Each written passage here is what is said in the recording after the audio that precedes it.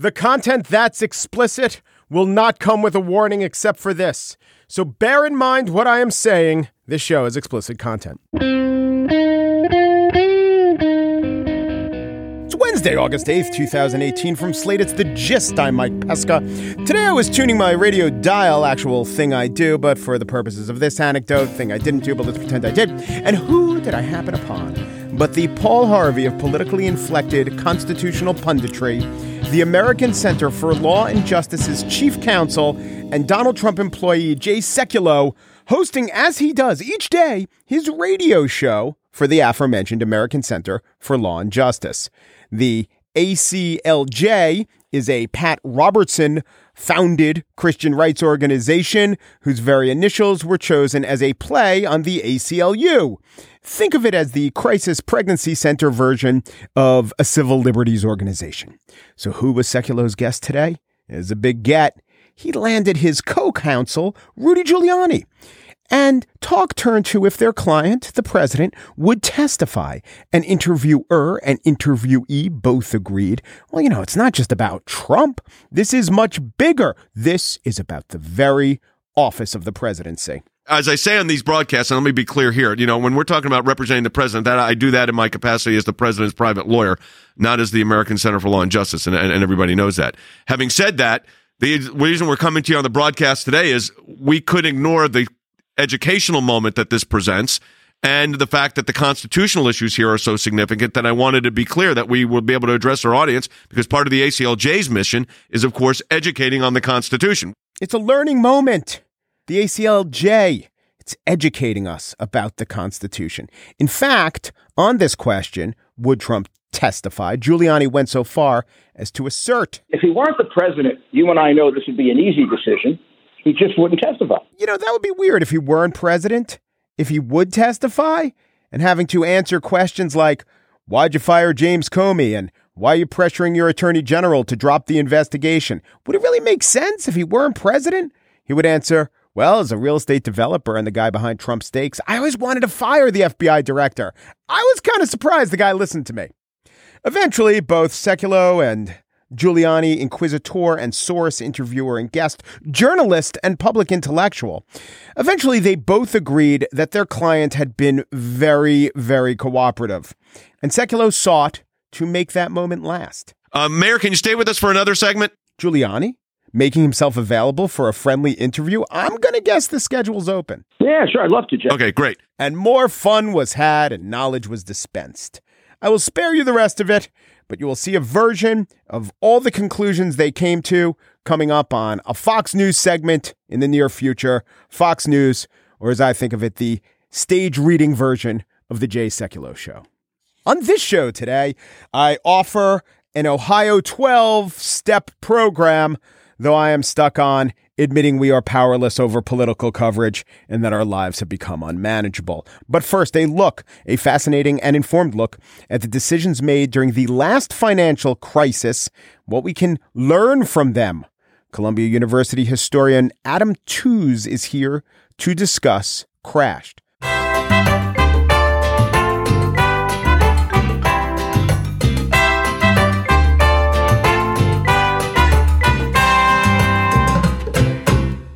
We are 10 years from the financial crisis of 2008. Now, what is the exact start date? There are some celebrated start dates. I'll throw a couple out there. It was 10 years and about 5 months ago that Bear Stearns was bailed out by the U.S. government. Now, in about 3 weeks, we'll have the 10-year anniversary of Ben Bernanke going before Congress saying, if you don't pass this funding measure, we might not have an economy on Monday.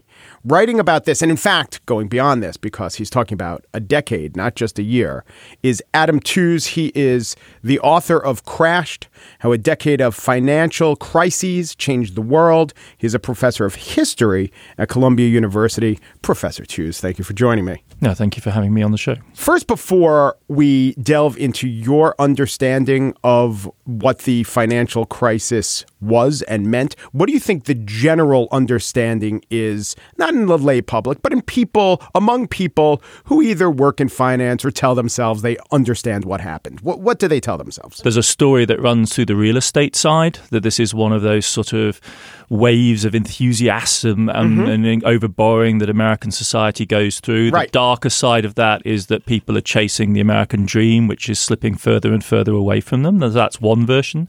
Then there's a kind of bank-centered story, that this is really a narrative of very greedy bankers, bad men in powerful financial institutions, the kind of story that was produced by the congressional committees of inquiry about the mis-selling of highly risky assets.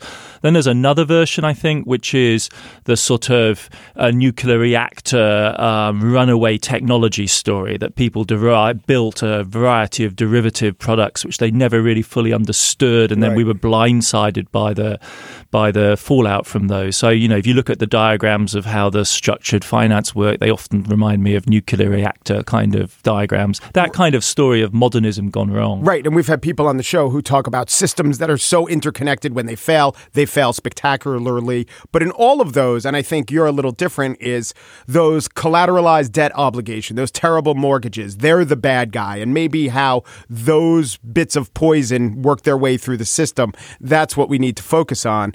And from everything I gleaned from you, they were maybe the spark, but you point more to the banks as how they've fundamentally been set up and allowed to, wreak this kind of damage on the world system. Yes, and not just American banks. This is very important to emphasize. This is absolutely a global thing. If one, had to name another anniversary date, it would have been last year in August, when Paribas, the largest French bank, declared that 3 of its funds would have to be shut down. Right. And this was after Europe was saying this is an American crisis. Precisely. This is your fault. All the way down 10 years later, the European Commission is still spinning that narrative. The first big bank to actually fail was Northern Rock, a British mortgage lender, and that's highly significant. It's telling because it had no exposure to American subprime.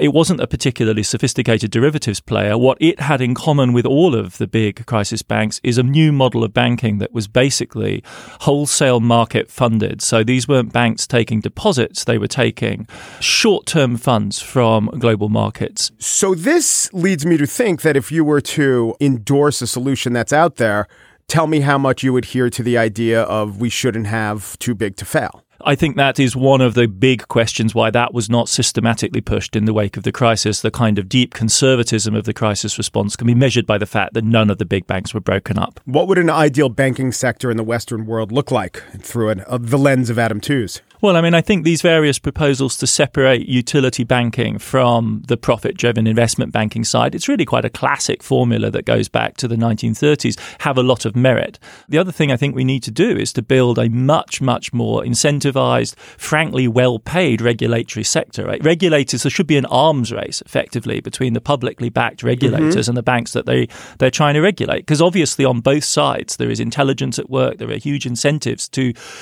get around any regulation you put in place. And unless the public side is willing to amp up our commitment to aggressively regulating, being a little less predictable, giving them a moving target to work around, much more in the way, for instance, in which monetary policy is conducted at a moment of crisis, where you really have to be light on your feet and willing to hurt speculators if that's the message that you need to send. That kind of more proactive approach is, I think, essential in the banking sector, because if you give them any set of rules, they will find ways to game them and to move outside that. Yeah, it's their job. They're highly incentivized to do so. People go to law school and want to change the world and become environmental lawyers. I don't know how many people want to change the world and become SEC lawyers, but they probably have a much bigger impact on changing the world. The law schools are absolutely pivotal to this. And the problem, of course, is that the law schools have become part of the problem. The law and economics movement, we see this in regulation as well, an interface between a sort of, to put it crudely, a Chicago school economics and a legal profession which understands itself essentially as trying to optimize the working of markets has been a very bad combination for the United States in the last 20 to 30 years, all the way down to the very most recent antitrust suits, where you can see the lawyers and the economists really eviscerating the process of regulation. Well, let's talk about Trump, because the book, your talks, talk about how people within the Overton window of respectability, people within the realm of the normal, be they, and I don't only mean Democrats in the United States, but, Obama or probably someone like Jeb Bush or certainly their advisors, were all getting it wrong, or at least all not doing enough. Now you have Donald Trump, who isn't even on their planet in terms of understanding the problem, but also his conception of what will help the problem. What do we do now? I mean, it's a really astonishing, I think, about face that you see at the top tier of Wall Street in the fall of 2016, because as you're saying, really to a man and woman, they'd lined up on the other side. Some of them that had involved abandoning long-standing commitments to the Republican Party to essentially endorse Clinton. And then all of a sudden the guy's president and they have a fiduciary obligation to make the best of the situation. And he's promising to cut taxes and eviscerate Dodd-Frank. Do you think that the Obama administration and the Democrats, and almost only the Democrats in Congress, deserve at least credit for passing TARP and bailing out Fannie Mae and, saving the economy from wreckage? Well, absolutely. I don't think there's any, insofar as we all have a common interest in the survival of this economic system, as unjust as it may be and as damaging as its long-term trends may be with regard to the environment and so on, at that moment, the system needed saving, and the only party that was willing to muster the votes to do that, and it's really important to emphasize, even under the Bush administration, were the Democrats. The GOP, the Republican Party, was already broken then as a governing institution. How much did the financial crisis, help China? Help would be far too strong a word. I mean, the Chinese are a victim of the crisis like any other export-heavy economy. They suffer a huge shock to their export sector in 2008 and are forced, as a result, to adopt a gigantic stimulus program, the long-run consequences of which they're still trying to get a grip on. So better improve their relative status. In those terms, unambiguously, in the sense that they face a shock and the regime demonstrates, as it has in other moments, the capacity to respond with real vigor on a gigantic scale, using all the instruments at its control, expanding, opening the floodgates of credit. It's like no stimulus program the world has ever seen. Strikingly, it's not military, right? So the share of military spending in the Chinese public budget goes down during the crisis. Of course, Chinese military spending is going up, but everything's going up so fast in China that, to hold it level, you have to expand spending. Doesn't this whole thing, at least as a microcosm, show the deficiencies of democracy? We both had smart leaders, China and the United States at the time when Obama was elected, who more or less wanted to get their countries on the right path. The Chinese leader can act unilaterally. The American is hemmed in by political opponents, and the Chinese won the day because of it. Well, it depends what you mean by winning, right? That's I think the crucial issue. Improve their relative status in the world. In terms of material standard of living, right now China is delivering change of the type that no society has ever seen in history before. And it's the engine of world growth. It's absolutely the engine of world growth. And we used to be and we're not. Yeah, the driver of commodity markets, increasingly also a dominant force in tech, at least on the demand side, on the supply side increasingly as well. This is an epic shift, which the book touches on in its final stages, but is really going to dominate the next 10 to 20 years. There's no doubt about it. And the fact that that is associated with an authoritarian regime descended from a communist party really totally changes the game on us. So I think in world history, democracy was linked to capitalism and autocracy was linked to anti-capitalism, but it didn't have to be that way. And then when China boldly changed it, it upset the balance. So my solution would be, well, let's have what determines who wins be who makes the smartest decisions. If those autocrats are going to act intelligently, and there's been a lot of scholarship about why autocrats sometimes don't act intelligently, they don't have the signal from the populace. But if they're going to act a lot more intelligently than our leaders are, they're going to win. That seems fair to me. It seems regrettable. And part of the reason is that Americans, because I don't think the vote has been really changed so much that if masses of people wanted, say, to break up the banks, that the banks wouldn't be broken up. I think that we're just failing to learn the lesson. I don't even think you have to read the whole book. I just think the general person in America doesn't even know what the word stimulus and austerity mean. They don't know if TARP worked. They just have learned no lessons at all. And they're not going to vote on the lessons. And then what hope do we have? Well, I think the scenario you construct implies that there is a kind of race, right? There's an Olympics of regimes in which issues are being decided as a result of a competition. If that was so, it seems to me your scenario would have a degree of plausibility. Of course, that isn't the world that we're in, right? There is no Olympics of regimes. We could work together. But there are big issues out there which, in a sense, force us to think in those terms. Climate change is the most obvious one, I think. Right. If you take climate change seriously, one can, in a sense, benchmark regimes against how they're performing. And the turn in the United States towards climate denialism is a disaster for the entire world and a disaster for the United States also because it means that America cannot assume positions of leadership and competitive superiority in technologies which are clearly going to matter 10 to 20 years down the line. The problem used to be that America wasn't enough of a solution. Now it's a problem. In that kind of area, for all its deficits, you have to say that the European community, the European Union offers at least some sense of hope. Not that their policies are devoid of contradictions or hypocrisy. The Germans have a large coal sector, which they're lamentably slow to shut down. But there are ways in which democracy is evidently a part of the solution, in fact, framed the problem from the beginning, insisted on it. And, of course, we enjoy the advantage of incumbency and enormous affluence. I mean, given our levels of average affluence, growth doesn't need to be the problem of the Western states. Distribution does. Yeah. As Jason Furman has been very compelling on this point. For societies as affluent as ours, it's absolutely not obvious that growth should be the target for most government policies at all. Not to go to some sort of hippie-style environmental commitment not ever to grow again, but simply if you measure the welfare effects on average people, the democratic citizen, especially in the United States since the 1970s, it's not obvious that growth has delivered very much for many people.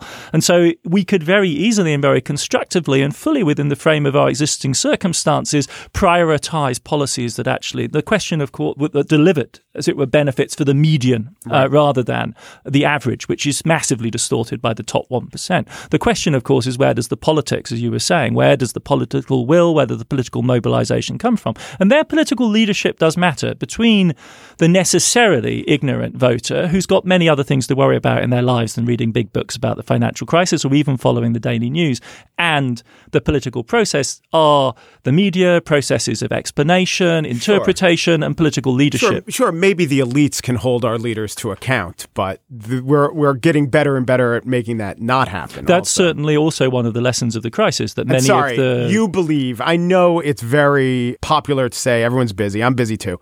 Just a basic literacy to understand stimulus and austerity, I think, is necessary. Absolutely. And you would agree to that. No, of course. Yeah. Adam Tooze, professor of history at Columbia University, author of Crashed, How a Decade of Financial Crises Changed the World. Thank you very much. Thank you.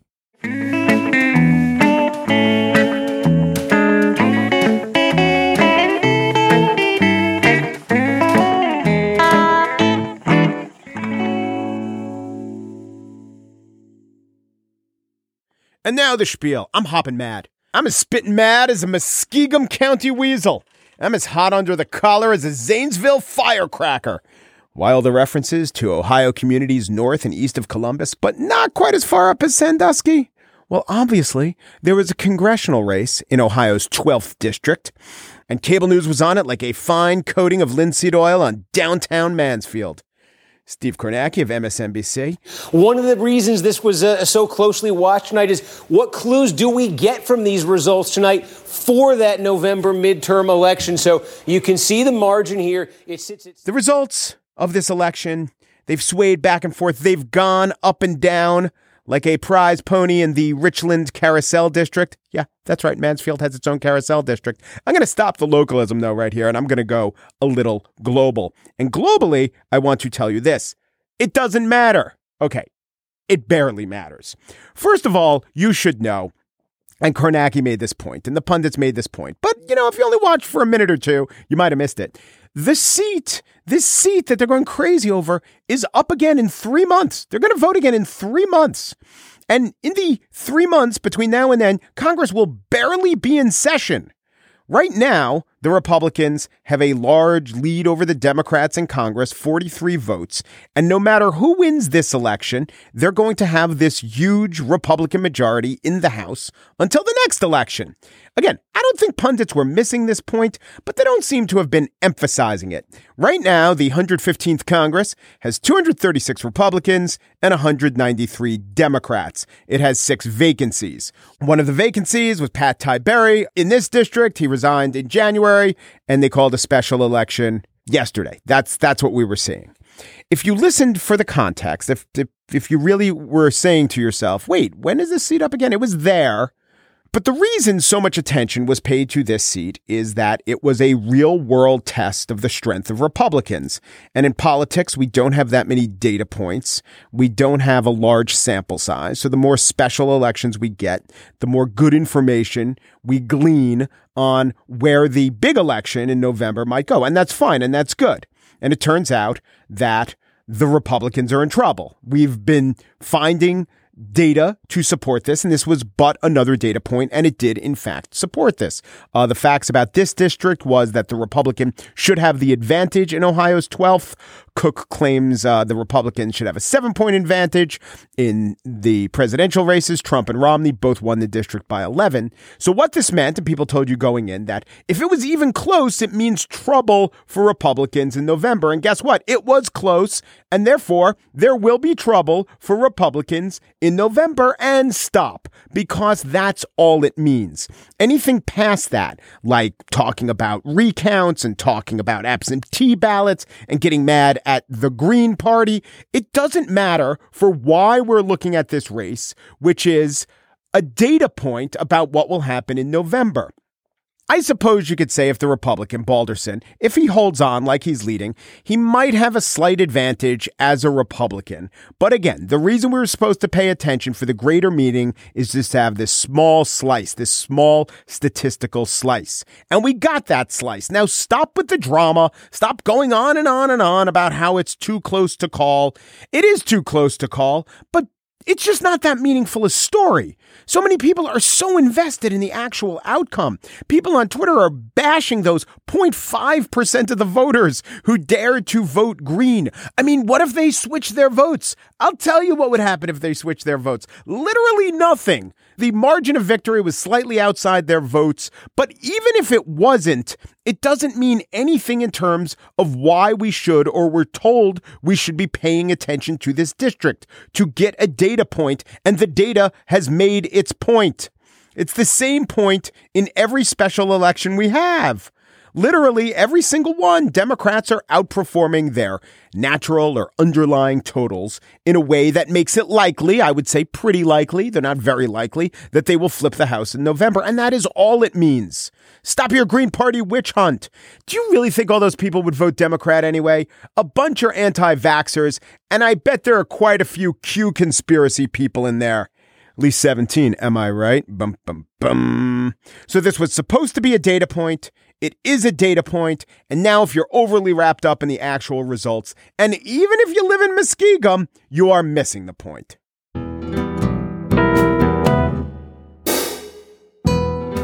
And that's it for today's show. Daniel Schrader produces The Gist. He hosts The Daniel Schrader Show, wherein he discusses his employer, Mike Pesca. All right, hosts and show. It's a little generous. What it really is him muttering under his breath as he listens to the final mix.